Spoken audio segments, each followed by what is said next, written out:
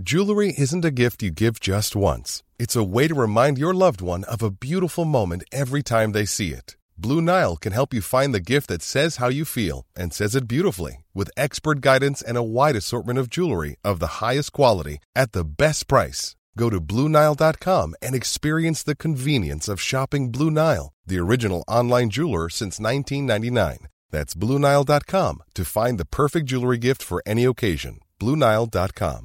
Ever catch yourself eating the same flavorless dinner 3 days in a row? Dreaming of something better? Well, HelloFresh is your guilt-free dream come true, baby. It's me, Keke Palmer. Let's wake up those taste buds with hot, juicy pecan-crusted chicken or garlic butter shrimp scampi. Hello Fresh. Stop dreaming of all the delicious possibilities and dig in at HelloFresh.com. Let's get this dinner party started.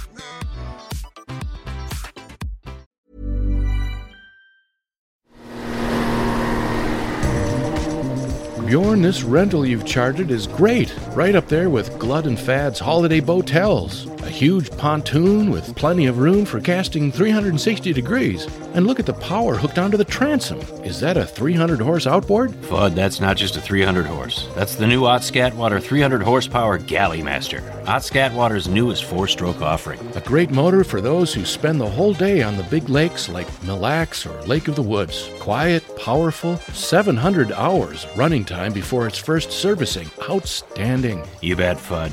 But have you noticed anything else about the Galley Master? My goodness, Bjorn. What is that incredible aroma? You know how some of our buddies cook foil-wrapped meals on the engines of their snow machines? Boaters who run inboards can do the same thing. Put reasonable amounts of your favorite hot foods in a triple wrap of foil and place it on the inboard.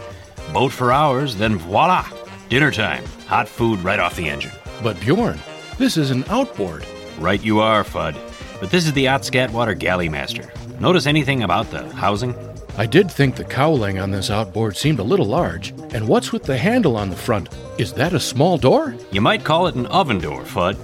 The Galley Master has been built with enough room in the front of the cowling to take a moderately sized entree or three, as long as they're triple wrapped in foil.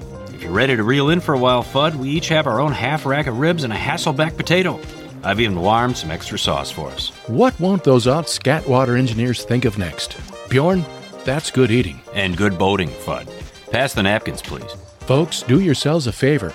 If you're a boater with a taste for speed as well as a taste for good food, the Ott Scatwater is the outboard for you. 300 horsepower and room enough in the cowling to prepare a hot meal for 5. What more could you ask for? No need to come in when the bite is on, regardless of who's doing the biting. The Ott Scatwater Galley Master 300, now available at all of your favorite boating shops and marinas. With the Galley Master, you really can fuel up and get cooking.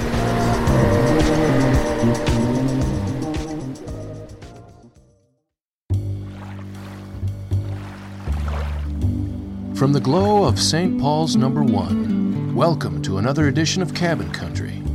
Give us the time and we'll take you out of the traffic and away from the levee. Let's find the place where the loons call out among the moonlit waves, where the wind sighs among the Norway pines. Pull up a dock chair, have a sip of your coffee, and get a line in the water. This is Cabin Country. Now here's Bjorn Lloydstead, and I'm Fudd Klugman with another Woodland Escape. Well, we are joined here by Twin Cities music legend, John Munson.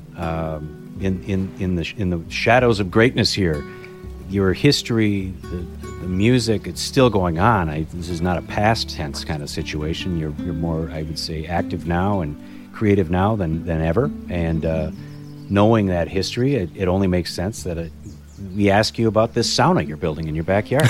Tell us all about your sauna. A sauna? Yeah. Well, it's a great. COVID it sucks. Yes, and it's been terrible for musicians in so many ways. But right. I don't know if you guys follow Jeremy Messersmith on Twitter. Yeah. He's been very busy baking cookies. Yeah. You see other people up to various thises and that's, and I've always wanted to have my own private sauna in my yard. Right.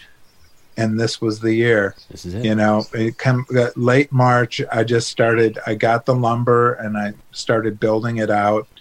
never have done a project like that before, but it's been awesome, and I'm nearly done. I've actually stoked the fire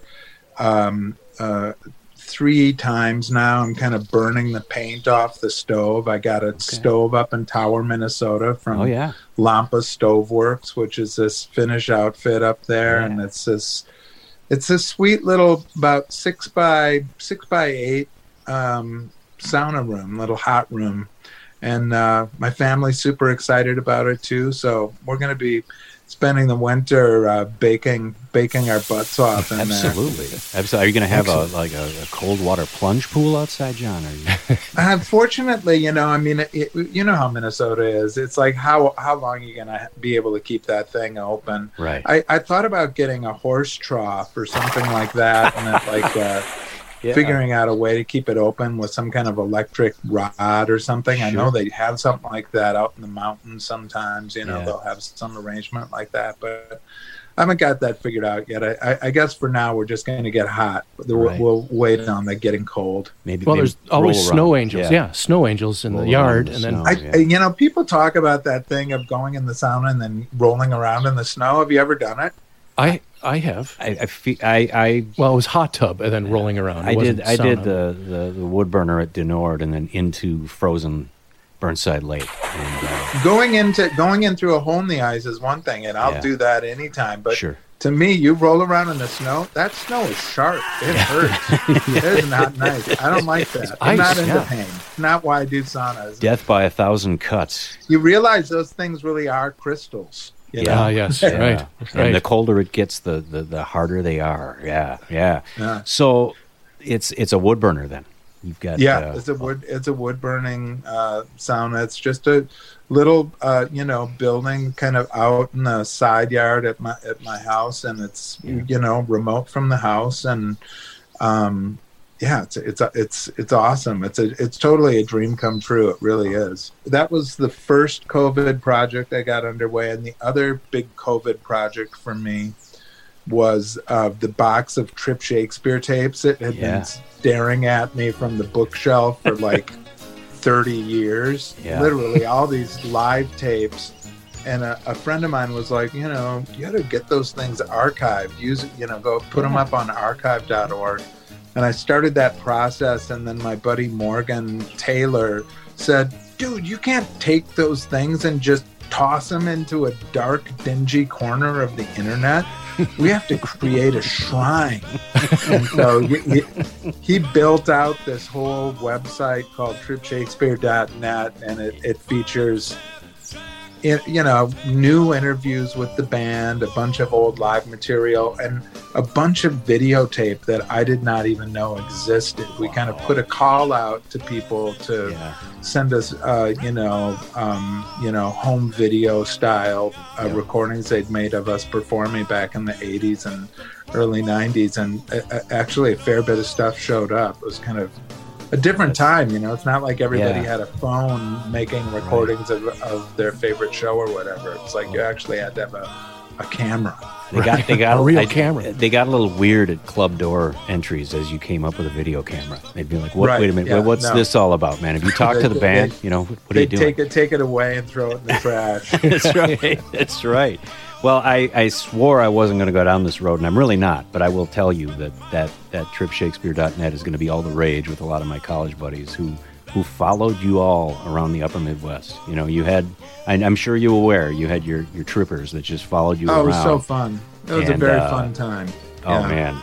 The woman I married was part of that force, like, oh, yeah, man, every time they were in the... I didn't cross state lines like a lot of the other guys did, but...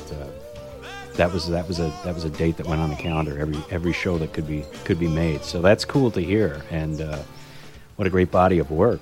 Well, the sauna, outstanding. I gotta ask. So when, John, did you start realizing as a young man, perhaps even before your garage punk days, I really like being outside with my family? This is when did the John Munson experience as an outdoorsy kind of person start? I played outdoors a lot when I was a little boy, and I loved building snow forts, and I loved when the melt would happen in the early spring. We lived on a really steep hill, and so I loved building dams of the water that would come streaming down the gutters. We'd build these dams out of snow and stuff like that.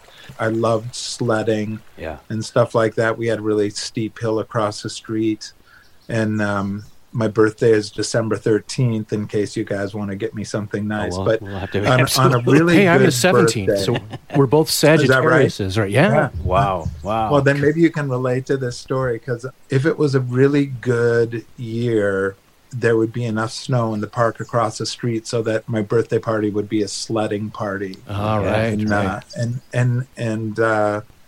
And then I've got photos of myself with my dad and my sister and my brother and my mom up at Camp de Nord when I was probably 3 years old, which was very early on in the camp's existence. And, the outdoors is just, it presents an adventure, there's an adventure around every corner. There's like critters that you can capture and interact with. Up at Camp de Nord at that time, there were tons of turtles, and also frogs, and you would have turtle races and frog races and stuff like that as part of that was like, it seems kind of cruel in a way now when I think back about it, but there were so many of them. It was irresistible, You just go down to the creek and you could,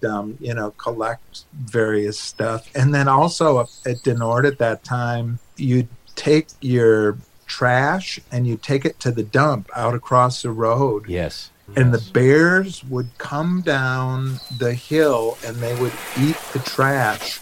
Yep. And there'd be families of bears there, and you could walk up there and watch them in the trash. And it's like they were no more than 50 feet away. And I remember being a 5-year-old with my sister.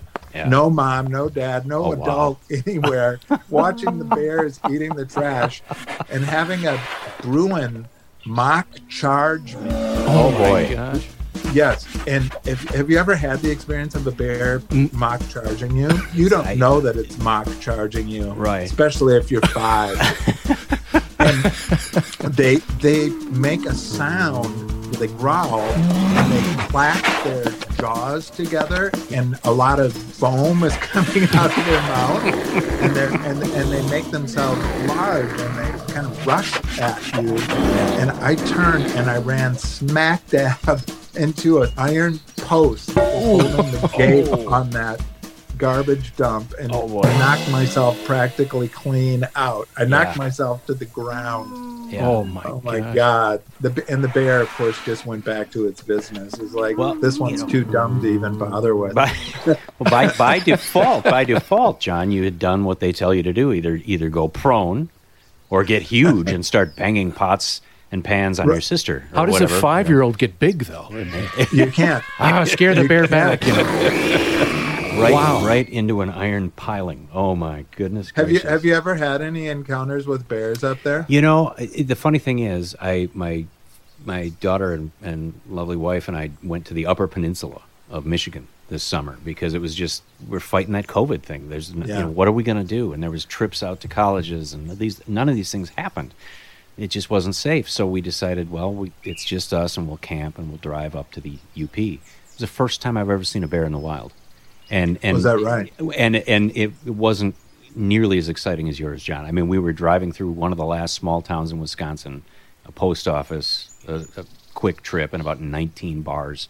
And this adult black bear was just running down Main Street like, I'll try the next bar. This one's closed. Right. I don't know. And I was like, my God, Liv, I think it's a bear. She's like, Dad, it's a bear. I was like, I just said that. It was unbelievable. And then we ran over a turtle. So it was kind of a 2-for-1.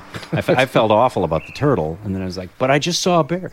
Yeah, no, I've never seen, I've seen lots of love notes from bears. There's do Norders like yourself and I will know the great crossing of the goat path as you kind of cross from the main camp over towards Pine Point, and there's a private driveway that you try to get across as quickly as you can, but then you're back on the path to head over to Pine Point. And there was a summer where it was just constantly a pile of bear scat right there, like right in the middle of the path, kind of like you think you're getting away from me, but I'm here, And one of my colleagues who's a lifer at Dunord too said, yeah, it's either an adult, sow or Bruin or the most antisocial camper we've ever met. I'm not sure which, but one of the two. And I'm hoping it was the former, but whatever. No, I have not. So I know Joe, the Wolfman, who's up there. Yeah, Seliga.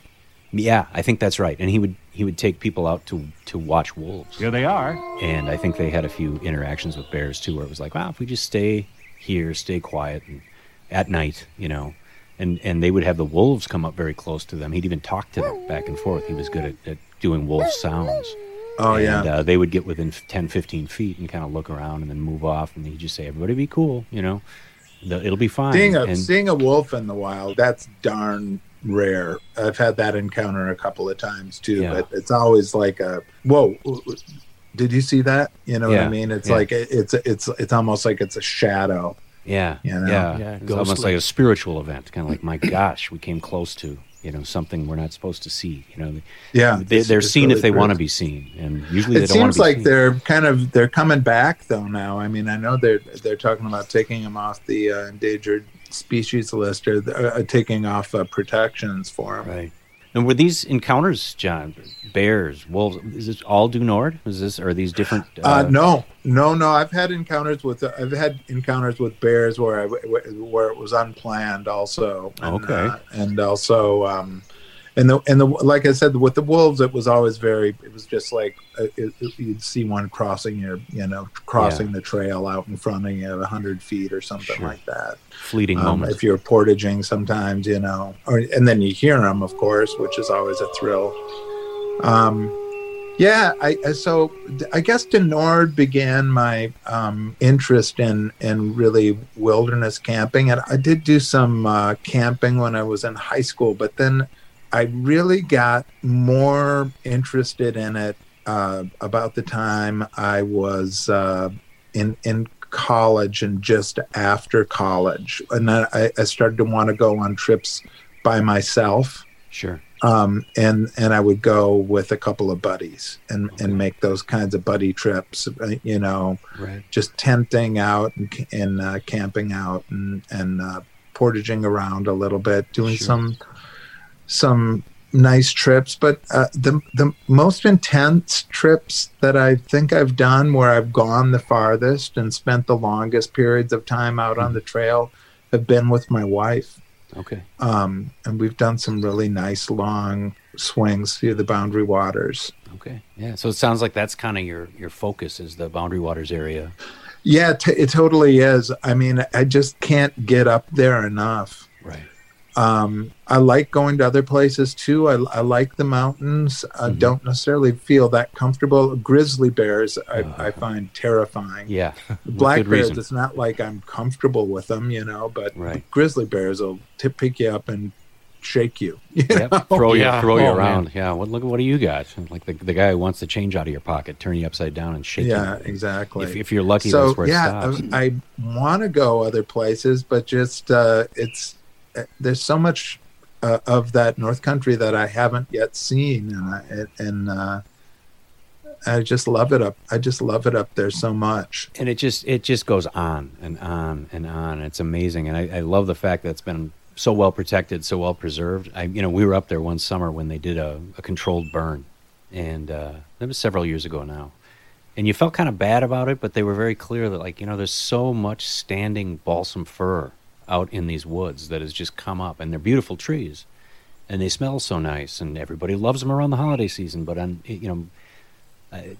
people were saying it really is almost like nature's napalm. I mean, a lightning strike on some dry juniper or balsam fir, and everything's going up. So they, just getting that understory kind of back in check, and they were watching it very closely, the DNR, everything, but it was weird. I was in a kayak out on the North Arm end of Burnside watching everything burn, and there's just leaves floating down, burning, and paddling along, and there's a chickadee that didn't quite like the smoke, and there's bugs and birds and all this stuff. And I thought, I guess this is a negative side effect, but it's got to be done. And then you'd go up for several years, and it's funny, the road leading into camp, you can see now, all the way to the top of the rock ridges and everything. It was a good thing to do, but at the time it was really strange. I was just like, I know this is under control, but it just feels wrong. But it's such a beautiful area. There's the under control things, and then there's the out of control things, like the blowdowns that they're having up there now. It's really pretty terrifying. One of the first big trips my wife and I did was after that first big blowdown. Remember, that was over right around the 4th of July, and I don't know, was it 99 or 2000, something like that? My God. We went in before we knew that there had been a storm. Right. And nobody really knew quite how bad it was. We had heard that it was bad. And we actually saw a canoe at an outfitter that had come in that was just shattered. It was completely broken in half, pretty much. Right. And the guy said, well, there's been some trees down and stuff up there in the area where you're going into, so just be careful. Right. And then when we went in up that trail, we went up the kind of the Temperance flowage up towards Cherokee and some of those lakes around there, and it had been blown up. You could barely get through the trails. The trails were there were trees crisscrossing across the portages. Oh, wow. And my wife had not done these trips much at that time, and she was like, whoa, this is really much more intense than I realized. I don't know if I signed up for this, John. It's not always like this. It's not quite this bad. But we kind of bored through it, and the one thing that was amazing about it was there was just nobody there. There was nobody there to speak of, even on these very popular routes that we were on, and it was cool. But in some places, it was really spooky. Yeah, because you would see a campsite that had just been devastated with huge trees down all over it, and you could tell that this was violence that had actually happened to people. Yeah. You could feel that it had happened to somebody.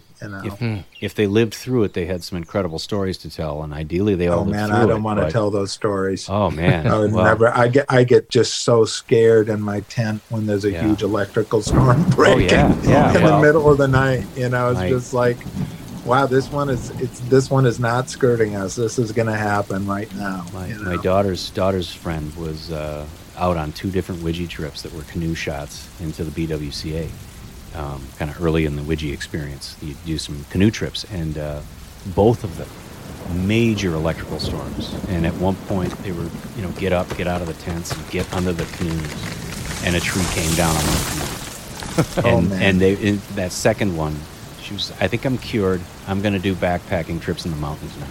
This is for real. I mean, there's nowhere to go. I mean, if you're out there. I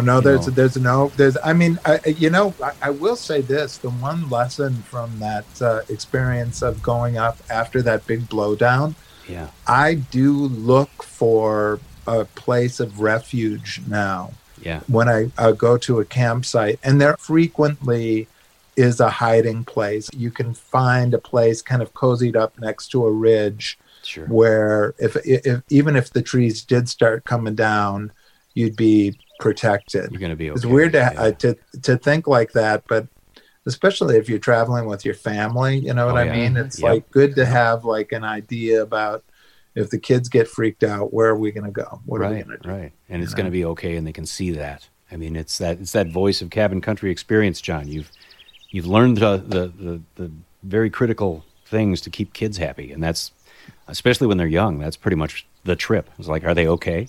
Are they worried about what we're doing? Are they happy? Right. And then you counter that with Northern Lights and the starscape and just the beautiful water and everything. It's just amazing.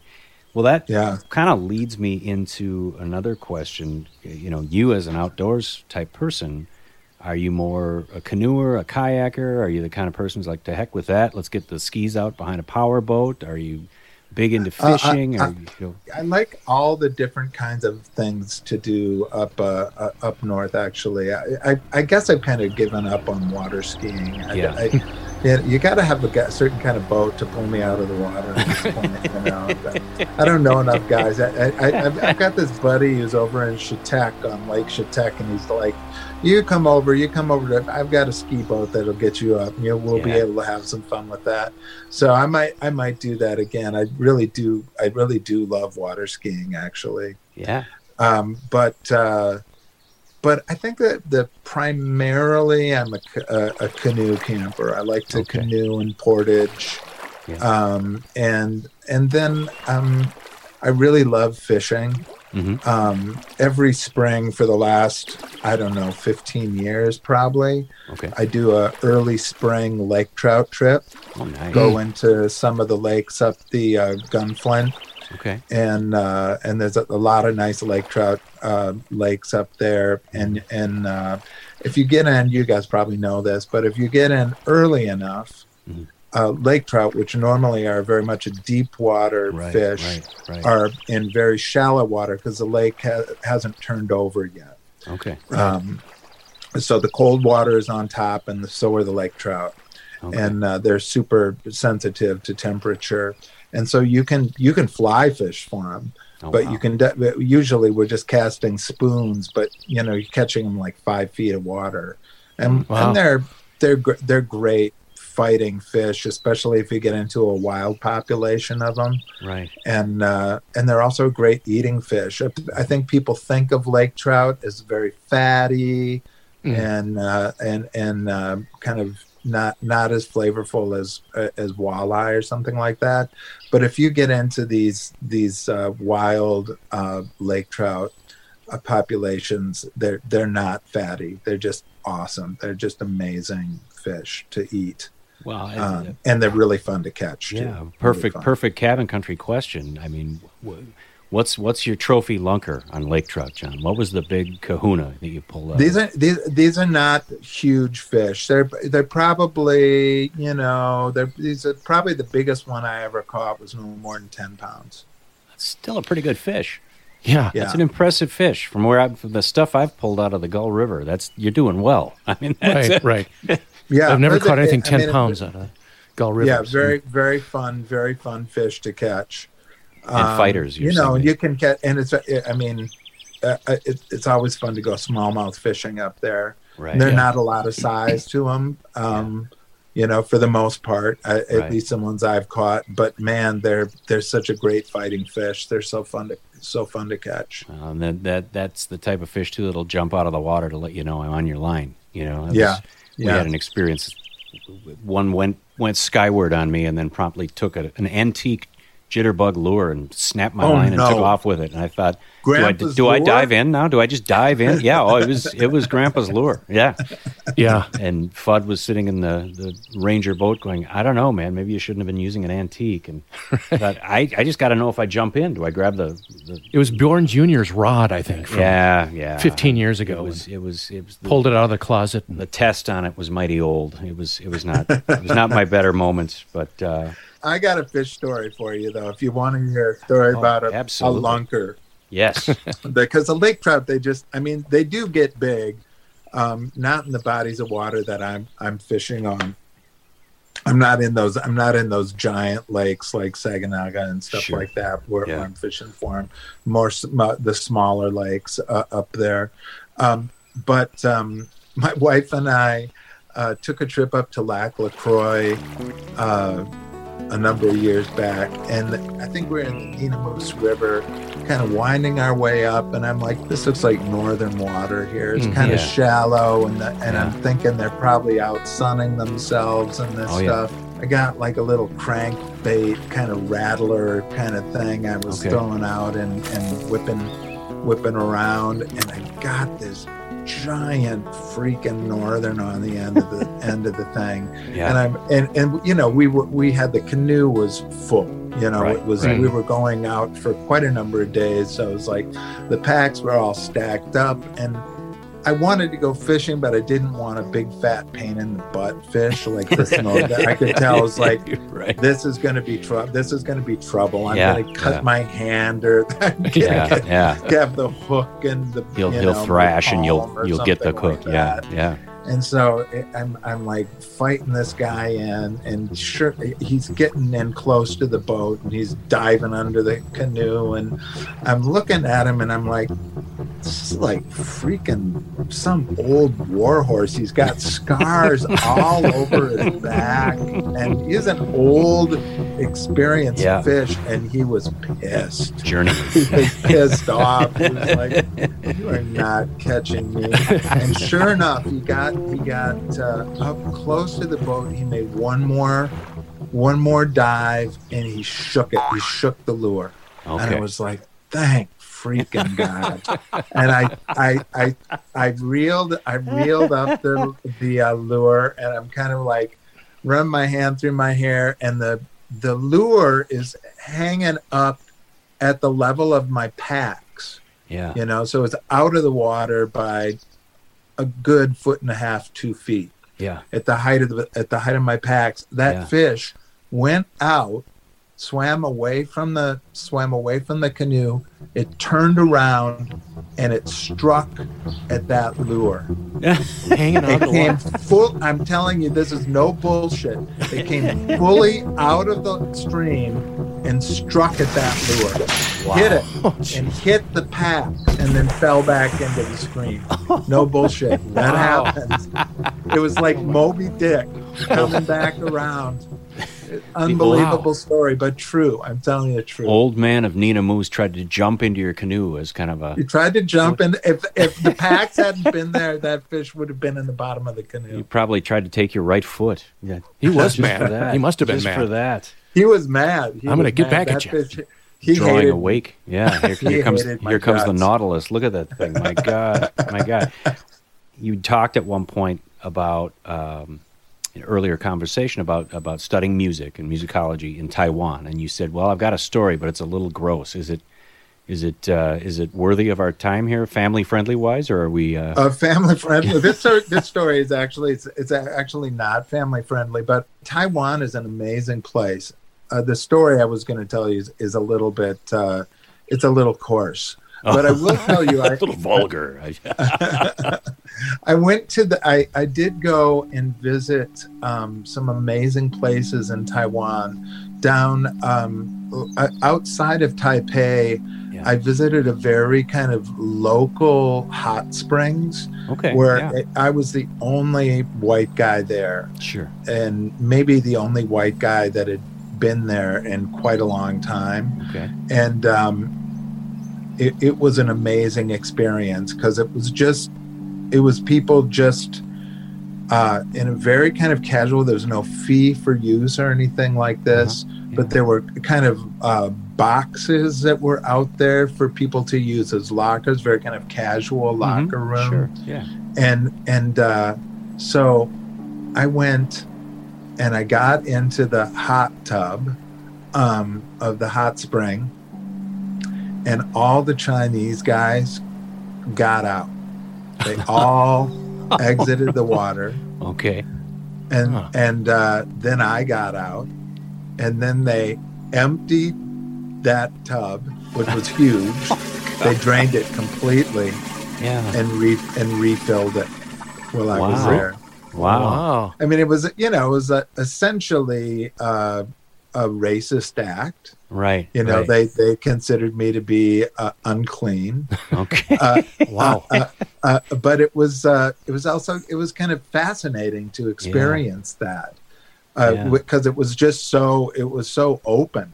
Yeah. I mean, there was no reason for them to hide it. There was no shame about it. It was just like, you're dirty and basically unwelcome. Okay. Did they speak to you at all, or was it just sort of a not really. They just kind of took care of this problem that I had gotten into the tub, and was dirty because I was white, wasn't sufficiently hygienic, Okay. Well, it's ironic. I I just heard an old Who tune today, Odorono, off the Who Sellout. You know, it ends with, her deodorant didn't work. She should have used Odorono. Maybe that's the problem, John. They were like, we can smell him coming. I don't know. This big white guy coming in here. He smells like a rock and roll star. We're going to have to get out of here. They seem to have a drill. They had a drill. They knew what to do. But it was a fascinating experience just the same. And it was, and you know, I mean, it was good for me to have had that experience in some ways. Because I think one of the things that I really noticed in Taiwan was, generally speaking, towards white people, extreme deference. Of like, you basically, whatever stupid idea I had was a great idea. Yes. Every idea that I had was awesome, and they were just trying to make it super easy and fun and nice for me. But this was a generalized experience for white people in Taiwan is extreme deference. So this was like this was another side of the other side of that coin, which was like, we're maybe deferential, but please get the hell out of here. It shouldn't be in this hot tub. I don't know what you think you're doing getting in this hot. I had a couple trips to Tokyo in my day, and in one of them we stayed for about a week, and I found the same thing. You know, I let them know I taught middle school, and I was immediately greeted by everybody as sensei, you know, and I was like, oh, yeah, well, I teach 8th grade middle school, sensei, and it was a big deal, and I was, everything I did, everything Martha did, it was just the coolest. Well, I will say this,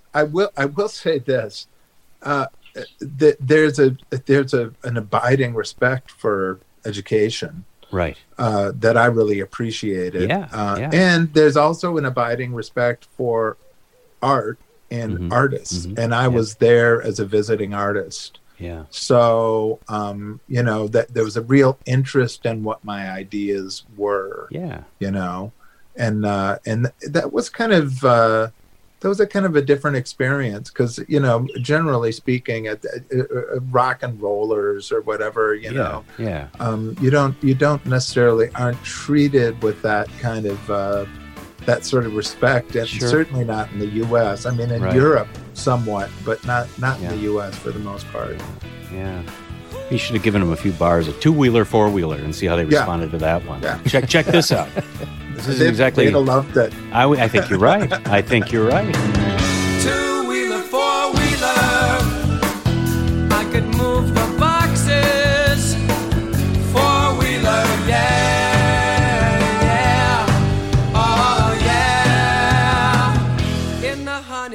This seems like a good place to take a quick break, hear a couple of words from some of our sponsors, but we will return with more wonderful stories from John Munson. Righto, and fill your coffee cup. And I don't know about you, but I'm kind of anxious to hear the finale of what happens with Officer Torgerson in his pursuit of Jack the Ripper. Ah, yes. So stay tuned, and we'll be right back. Find a job in the town of Doomland. Ooh, 2-wheeler, 4-wheeler, I could move the boxes. Mitt's Coffee has offered premium roasts of world-class coffee to the upper Midwest for years. And as cold weather changes the tint of the Northwoods, Mitt's offers you Laughing Goose Blend Dark Roast, a coffee that will shake the cobwebs loose and lift you into your day's events. Laughing Goose is the perfect mix of strength and taste, like the mighty bird that gave it its name. There is no problem or challenge you can't soar over after 3 or 4 mugs of Laughing Goose.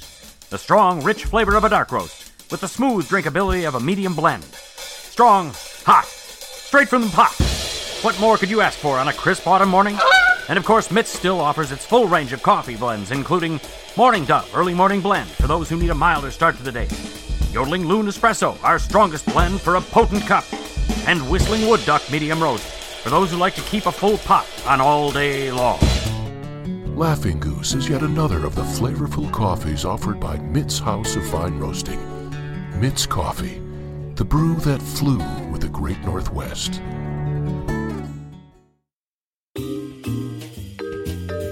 And now, the real adventures of the Cabin Country Outdoors Agency. Episode 4, Terror in the Channel. My cell phone buzzed as I triple-checked the cylinder of my .357. I'd been accused in past situations of bringing a knife to a gunfight. This time I was bringing a howitzer. I checked the phone. Pete Ward. Pete told me he'd gotten out in the boat as soon as I'd left. He had a live well full of yellow bullheads that were feisty, alive, and ready for his live box. He even had one that was losing blood due to an embedded hook. Blood in the water. That would add to the lure for Jack the Ripper.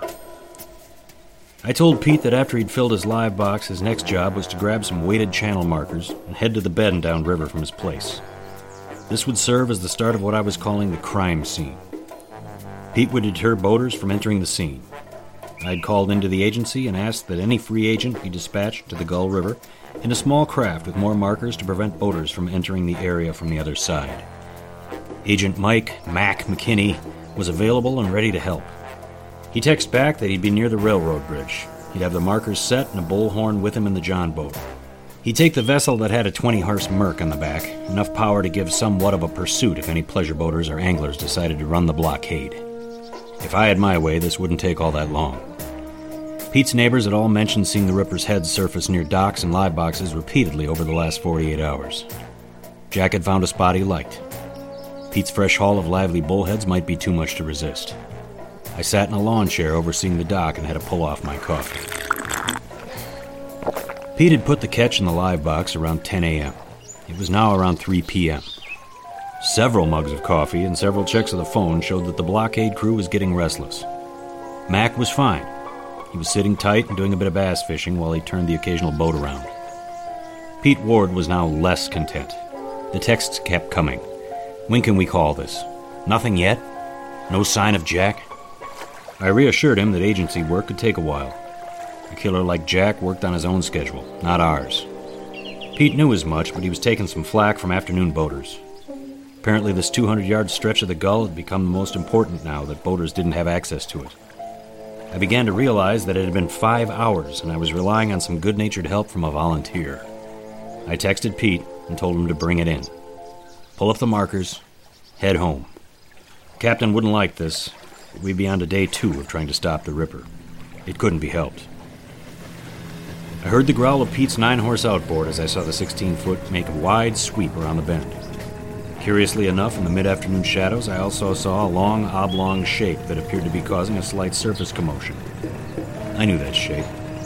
That shape that was headed for Pete Ward's dock. A quick text to Pete caused the 16-foot fishing boat to slow to a stop. The shadow drew within 20 feet of the dock. A second quick text to Mac. The Ripper is here. No boats allowed. Keep 'em back. I slowly got to my feet and exhaled with purpose as I raised the .357. Focus. This required focus. Slow, rhythmic breathing. A large shadow slowly came near the live box. The bullheads inside knew what was up and began to thrash in the live box. I swear that turtle drew a slight wake as he came into the shallows. I gulped. I'd heard the stories, but there he was. The shell must have been 3 feet across. Massive. And hungry. I watched the mauler's beak begin to snap wires that seemed too thick to break. It was happening. Jack was a machine. He dismantled that side panel like a trained demolition worker. It was amazing. My cell buzzed again, and I snapped out of my reverie. Shooting towards a river or a lake is basically forbidden. This was different. The water was clear of boats. No neighbors appeared on the opposite shore. I drew a bead on the shell near the neck. I slowly exhaled with purpose. With a final squint through my polarized lenses, I began to squeeze the trigger. The gun's report sounded like artillery as it broke the silence. There was a geyser-like spray, and I swear I heard a thud. I moved the sights slightly to the right, aiming now at the broad, expansive shell. Boom! Boom! 2 rapid-fire shots to the body. I lowered the weapon and started running towards the dock steps. There was blood in the water. It wasn't from the live box.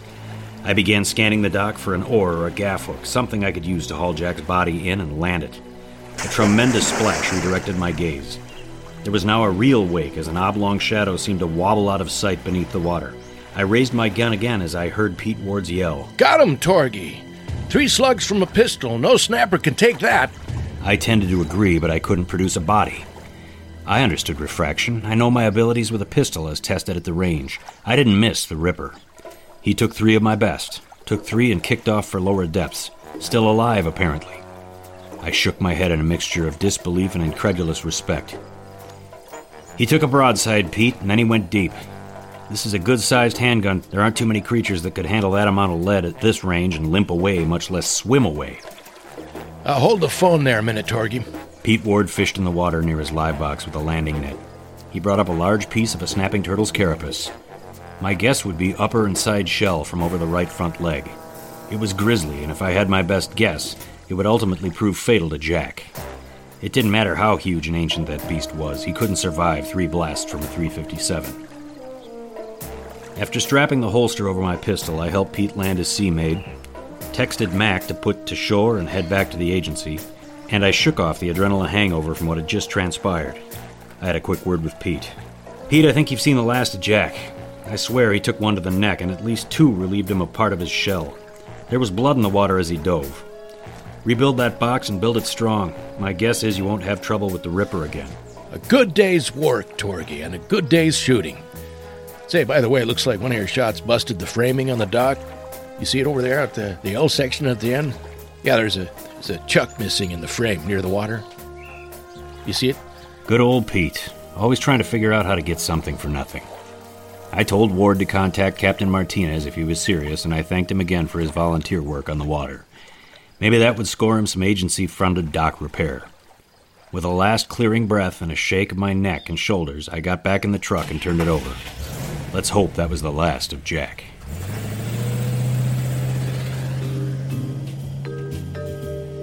I filled my coffee mug and looked at Captain Martinez as he thanked me for a good 3 days' work.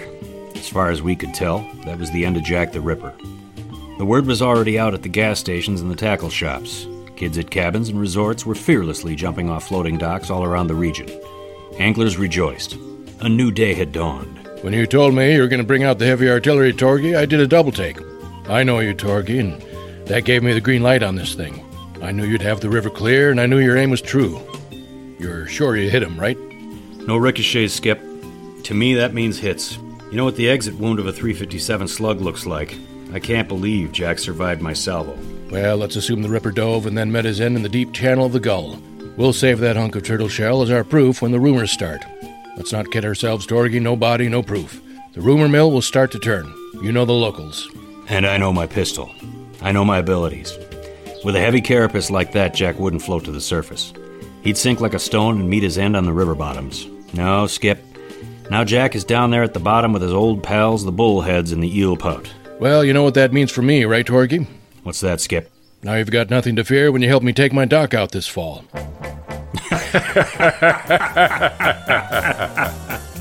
Skip. Join us for the next exciting episode of Real Adventures of the Cabin Country Outdoors Agency, right here on Cabin Country.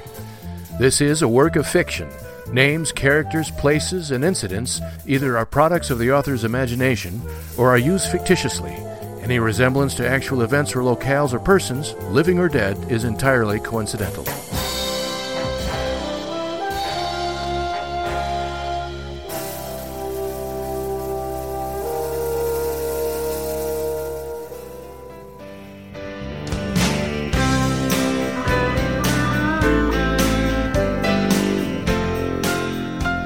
So, you do have a long history here of being in the great outdoors and cabin country, and we couldn't be more appreciative of that. What is one thing, John, that you would consider an absolute non-negotiable when you go out into the wilds? What do you have to have with you? What's the one thing? It's an absolute has to come with John Munson. It's a camping trip. This has to be with me. Well, definitely coffee. Yes. Awesome. Yes, without a doubt. The stronger, the better. You know what? I'll tell you. I think I did learn this because I did a solo trip this fall. And I think I learned something, which is that the thing that I want to have with me on my camping trip is a companion. Okay. Yeah. I like to have a companion, somebody that I can share the experience with. I think that's and there's a number of great camping companions that I've had over the years, and I really thought I wanted to do this solo trip. I was really excited to do it. I was very set on doing it. Mm-hmm. And after this last trip, I was like, I never need to do that again. That's not that's not the critical component for me. Isn't the solitude? Right. I can get as much solitude as I want with the right companion, to be honest. Yeah. Oh, absolutely. But the thing that I really want is I want the moment at the end of the day to sit and look into the fire with a good companion by my side who knows when to speak and when not to speak. Right. A good friend of mine was an aficionado of the solo jaunts into the Boundary Waters and loved it, lived for it, and it was his kids are kind of grown up now and the whole bit, and he did one a while back, and I remember him telling me about it. Two things: the companion was missing. You couldn't share experiences through conversation. That was missing. And then on top of that, it was about 45 degrees and raining. And he started realizing, and he's trained in mountain rescue, so he knows what he's talking about when he said, man, I was starting to, I wrapped up and got in my tent and realized it's night one here, and I'm kind of losing feeling in my hands and my feet, and this isn't all it was cracked up to be. It might be better if I was with people. I mean, it's by that the Boundary Waters are amazing, but they can chase you out of there too. I've been chased off. I've been chased off the lakes by weather, with people and without people. The last trip that I did up there was similar. It was like, okay, my sleeping bag is sufficiently warm that I know I'm not gonna become hypothermic. But is that a peak experience? Just knowing that I'm not going to freeze to death. I'm not going to freeze to death tonight. It's windy, and it's not the experience that I was hoping to have. I want that. I want a person. But if we were talking about a thing that I like to have with me, actual piece of equipment, the coffee is huge. A good camp coffee pot is immeasurable. But it's crucial. It's the whole reason. It's why we get out of the tent. And that's right. That's right. My Winona canoe. I think that's really that's the shit for me. That's what makes it all possible. Okay. That's like the deal for me. I just got to have that canoe because it makes it possible to go far and to get a lot done in a day. I just love that canoe so much. It was the first thing I bought when a check came from the record company. Okay. When it was like we actually made a few bucks. Yeah. So it was like 1990. It's probably 1997 or 98, something like that. It was like I've got like a little bit of disposable income for once in my freaking life. I'm gonna get a Winona canoe. And I still have that canoe, and I love that canoe. Yeah. I'm having to do repairs and stuff on it now. Okay. The wooden gunnels have kind of rotted out on it because I stored it poorly one year. But sure. That's my little baby. That's my that's my passport. Well, and I'll show my naivete here with canoes. And Winona, are we talking a woody? Is this fiberglass? It's Kevlar? It's a Kevlar canoe. Oh, it's the Minnesota 2 Kevlar canoe. It's just like it's the way that I can. It's the way that I can get down the Portage trails with ease, and comfort. Lightweight. Right. Yeah, very lightweight. My son and daughter both talked about those widgie trips, and if you were lucky enough to take out one of the old woodies, that was kind of a mark of honor. Right. On top of that, and I know those things. I've got a canoe that I'm rebuilding actually, which is an old wooden canvas one. Yeah. And I'm very excited about the day that I'm to get to paddle it around, but I'm not very excited about the day I take it down the trail. Well, that's just it. Yeah, but heavy. They both said, man, those things, they gain weight as you canoe. They're soaking up the water. Which makes it even better. But, oh, boy, getting that on your shoulders and then trying to, my son at the time was like 13 and probably weighed 110 pounds soaking wet. And he's trying to single heft that thing onto his shoulders and actually came home Well, he came home with a real beautiful egg on his shin from going down on one of those rocky, portage trails, and then a knot on his head where one end of that canoe kind of slid back and just brained him. He's like, oh, and his fellow tripmates were like, "Are you okay? Oh man, we'll take it next time." He said, "No, I'm good. Dad, I was seeing stars, man. There were like two of everything, but I couldn't let him know. Like, it's okay. Be comfortable in your skin, and you don't have to be the Macho Man Savage here. It's totally all right." I've got one last here that I think might, unless you thought of something. I feel like I'm totally. Oh no, that's all right. Well, I was going to bring it back to why you choose to live in Minnesota. Here's that's a good question. A guy who's met with a lot of success. L'Étoile du Nord. What is it that keeps you here, John? Well, obviously, it's not always the climate. Although I really do love experiencing four seasons. I really do. I don't like falling on the ice. Right. I don't always necessarily love shoveling, but I love the sound of snow creaking underneath my boots. Mm-hmm. I love being able to go cross country skiing out the back door. Sure. I don't always love the mosquitoes, in the summertime, but I do love being able to go up and like lay on my back in a lake and in the cold lake and the silence and watch the northern lights. Absolutely. Minnesota is an amazing place, and it aligns for me in just a lot of different ways. I feel like there's something about the people here that I really resonate with. I feel like there's a sincerity about people here, and a little bit of a goofiness about people here. We did a show with where Joel Hodgson came, and he came out and played the theme song to Mystery Science Theater 3000 with Charlie Erickson, who originated the song. Right. And he was talking about Mystery Science Theater 3000. He said, the show was such a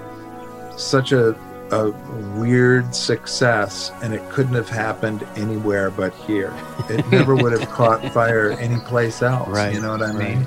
Yeah. And I feel like that's true of a lot of the different musical enterprises and things that I've been involved with in my life. Is that I don't know that they would have necessarily been a success in other places, but there's like something about the people here that nurtured me as an artist and nurtured a lot of interesting art. And it's not like I need to be here to connect with that, but that's me. This place is me. It's who I am. I've considered living in other places. There's certainly many beautiful places that I've been that I've loved, but I always, after traveling to those places, I always loved coming back home here. Right. And this is home for me. Right. So why do you leave home? I don't know. I didn't ever want to badly enough. Sure. You tapped into your love for the place with some of your songwriting. I mean, Fudd, you were listening to Snow Day again today and kind of going, oh yeah, man. I mean, you can't, this is just, the penultimate piece and homage to the state. That's a real Minnesota experience that Matt Wilson wrote that song, gave it to me to sing, which was an incredible gift. I mean, it's not like it only happens in Minnesota, but it definitely happens here. And that's a thing people here really understand. It's coming down. Snow paints on the motor veins, keeps your business on the ground. It's coming down. Slow day for the teacher, and her wheels are spinning now. If you grew up as a kid in Minnesota, I mean, sadly now, public educator, and we've just decided now with distance learning and everything we're doing, well, snow days are a thing of the past because now you know how to teach from home. Yeah. And I was just like, man, and I'm starting to hear the piano start in and the bass line. I'm like, well, we can still remember through music, the wonders of it's flashing across the bottom of the TV screen, man. Your district has been canceled, like what a gift. We'll see what happens. I keep wondering what the lessons are that we learned from this. Oh man, it's going to be strange. I don't think one of the lessons that we learn is going to be that kids need to only be educated remotely. I don't think so. Right. No. I don't think so. We just sent a bunch of them home, man, and they were doing so well in person. I mean, that you can't. That human connection, like you said, what do you want on that trip, in the Boundary Waters? A good companion, and that's every walk of the human experience. We got to be, we're social animals. We got to be with people. Oh yeah, it's so crucial. I mean, in this world of streaming performances and things like that too, it's heartbreaking for me. I see these streaming performances, and I'm just like, it makes me weep with what I'm missing, which is that everybody around me seeing that happen, Right. Well, and feeding off a live crowd that's just totally into it's got to be a missed, quotient that is just like, man. Oh yes, for the performer, but for even more so, I think for the audience member, yeah. I mean, I keep getting the band is in town updates of like, hey, this band's streaming and this band's streaming. I'm so sick of being on computers right now. I'm like, right, yeah, I don't care. It's hard to sit down. I've got Spotify. I don't care. I mean, come on. Yeah. I mean, I want to see them, and I'd like to kick into the help them. I mean, what a loss of revenue and everything to just be kind of crass commercial for a second, but it's a real deal. I mean, it's so many people have been so brutal. Brutal. Harshly affected by this. Now, you love the North Star State, the land of 10,000 plus lakes. You've lived here your whole life. It's home to you. And I'm not asking for song titles from your past, but what do you, just in the body of music that's just out there, that massive library compendium of all the songs ever written, what two songs seem to sum up Minnesota for you? They don't have to be yours, obviously. It's I mean that would be cool too. But it's everybody's got their Minnesota songs. Are there a couple where you're like, yeah, that kind of says it, about? Well, I mean, I guess I'll speak a little bit to my past. I think Music for Boys is something which is by the Suburbs. There's something about that song that feels quintessentially Minnesotan to me because of that the whole nutty kind of like camp life. Trains are coming. It's he's really, I feel like Chan really nailed that. And let's see. I mean, I really, it's maybe strikes anybody as a little bit hokum, but Skyway, I feel like is a quintessentially Minnesota. It's a real Minnesotan. Yeah. People say Skyway, they think of it as a metaphor, and it's like, no, that's a real thing. It's like the habit trails over the roads. It's so cold. It's funny you hit the replacements in the sub. For me, the soundtrack of my junior and senior year in high school was Credit in Heaven. That was it. It was like, wow, that 2-album set was like. I just love that too. Oh God, it's unbelievable. And then everything Trip Shakespeare, Semisonic. It was such cool stuff, And thank you so much. Oh, it was unbelievable. To be in the mix with those artists is a thrill. I don't mean to disparage Gordon Lightfoot, but I'm really glad you didn't say the wreck of the Edmund Fitzgerald. Well, I tell you, one other song and artist that I love that comes to mind too is the song "Uptown" by Prince. Oh yeah. Because I do feel like Chan and Paul both wrote songs about what was, and Prince wrote a song about what he dreamed the city could be, what the experience of being in Minneapolis could be. I really do feel like that's his vision was a different kind of artist, but his vision was maybe even bigger than Chan's and Paul's. That was a great.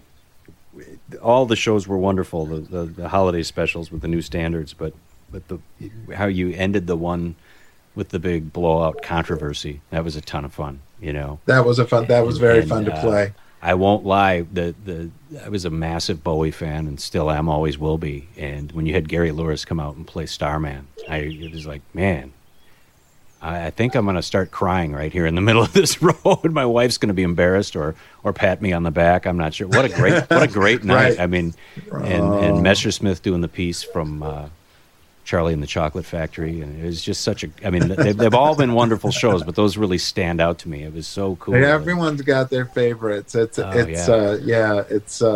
breaking our hearts not to do that show this year. It was.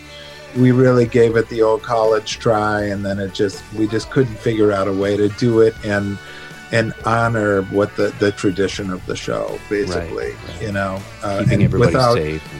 Yeah, exactly. That was the most kind of crucial component. It was like, how are we going to keep our musicians safe? Right. I will tell you this: the New Standards have made an amazing holiday show album. Okay. Oh, excellent. And so if you want to direct people to our website, it's going to be up for sale there. I would really encourage people to get it because it's amazing. It's great stuff. At Christmas time next year. At Christmas time next year. We'll be together here.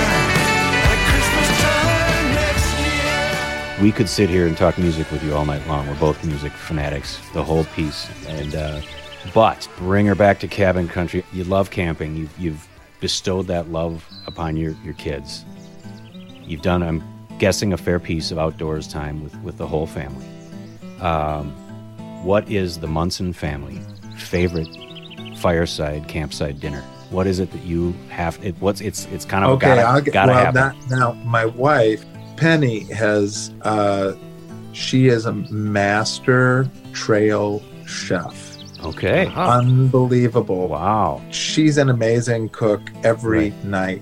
Every single night of my life is like a feast. And it honestly, she's amazing. It's been awesome to be the recipient of her gifts in the kitchen. But on the trail, she's equally as good. Wow. And this last trips that we did up into the Boundary Waters this summer, she has perfected making kind of flat breads.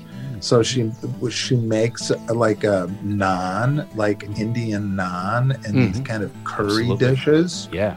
And so it's like chapati, naan, and then the last trip that we did, she made pizza. Okay. And made kind of like got an oven going in the fire grate out on an island in the middle of the Boundary Waters.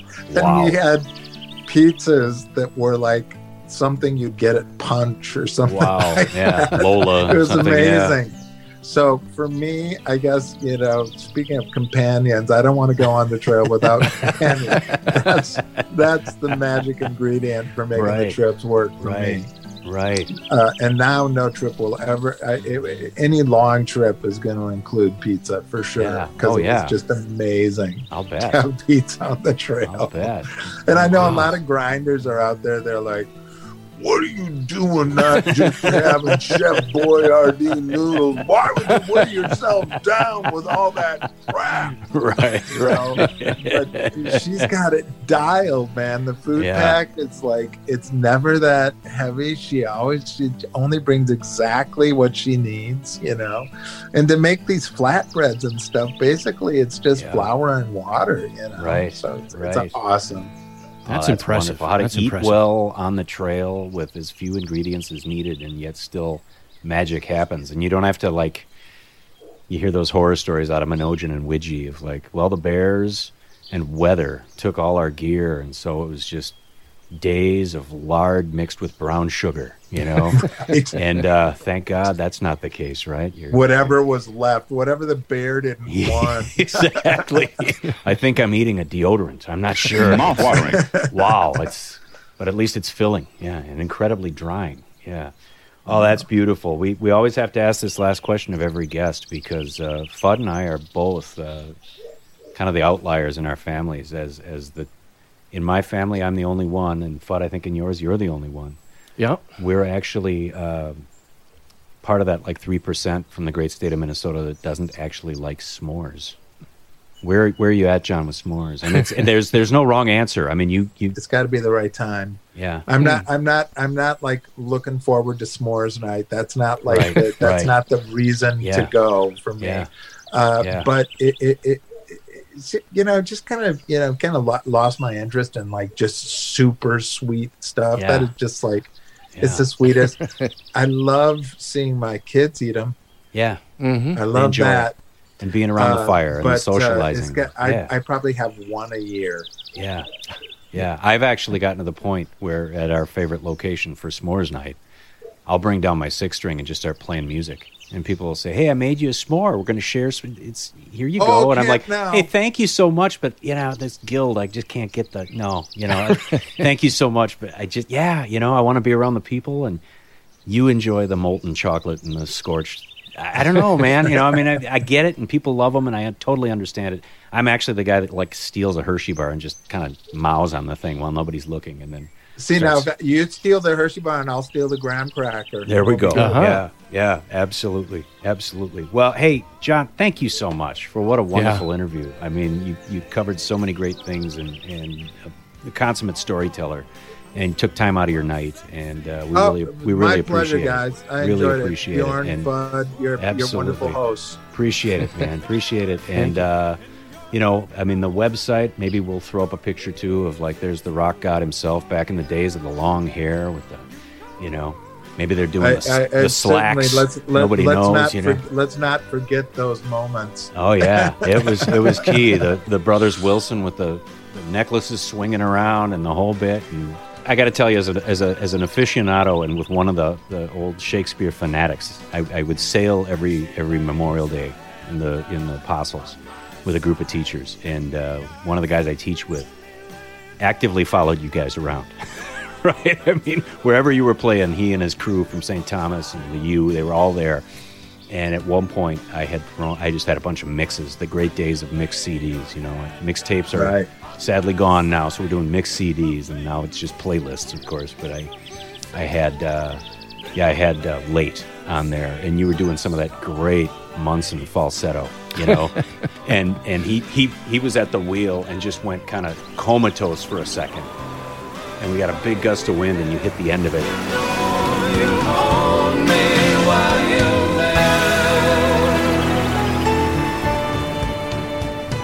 And he just shouted, John Munson, ladies and gentlemen, and everybody started clapping. It's like, oh my God, it was perfect. It was perfect. Awesome. So excellent. That's sweet to think of that singing out over the Apostles. Oh yeah, we were cranking the Harman Kardon speakers, out over the Apostles. There was Late. Yeah, awesome. Beautiful awesome. Stuff. That's funny. That really is one for the aficionados. That's not like that's not Toolmaster or Brainerd. We don't hear him calling out for Late too often. I'd have always been the guy yelling Vines. Let's hear Vines, because again, you get to showcase those booming pipes. Beautiful stuff. But hey, we'll let you back to your night, and thank you so much for joining us on Cabin Country, John. It was outstanding. Thanks a lot. Right on, really guys. Appreciate Take care. it. Well, we'd like to thank again John Munson for a wonderful show tonight, Fudd. That was a lot of fun. Yeah. Great interviews. And we'd also like to offer our thanks again to John Munson, the musician. All music used tonight on this episode of Cabin Country was green-lighted by the musician himself. We got the permission of John to go ahead and use some of that great music. We really appreciate it. We'd also like to thank Chan Poling for the use of the Suburbs song Music for Boys, and Joel Hodgson for the Mystery Science Theater 3000 theme by Charlie Erickson. And we strongly encourage you to check out the New Standards. You can find them easily online or on their website, thenewstandards.com, and see clips of their shows, including the holiday show. Amazing stuff. And if you like old, familiar rock tunes reinterpreted by a jazz trio, you'll really like their stuff. So I encourage you to check it out. So with that, I think it's time to bring things to a close. Looking forward to our next episode. So we'll have plenty of coffee for you and an extra dock chair. So please join us, and we'll just listen again for that shutting cabin door. Shutting of the screen door. We'll see you next time on Cabin Country.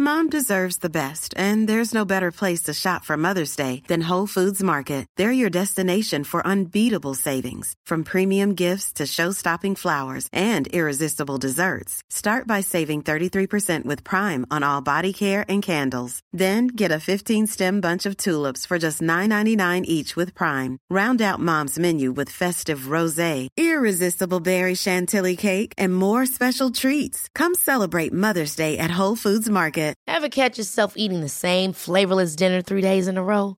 Dreaming of something better? Well, HelloFresh is your guilt-free dream come true, baby. It's me, Keke Palmer. Let's wake up those taste buds with hot, juicy pecan-crusted chicken or garlic butter shrimp scampi. HelloFresh. Stop dreaming of all the delicious possibilities and dig in at HelloFresh.com. Let's get this dinner party started. Even when we're on a budget, we still deserve nice things. Quince is a place to scoop up stunning high-end goods for 50 to 80% less than similar brands. They have buttery soft cashmere sweaters starting at $50, luxurious Italian leather bags, and so much more. Plus, Quince only works with factories that use safe, ethical, and responsible manufacturing. Get the high-end goods you'll love without the high price tag with Quince. Go to quince.com/style for free shipping and 365-day returns.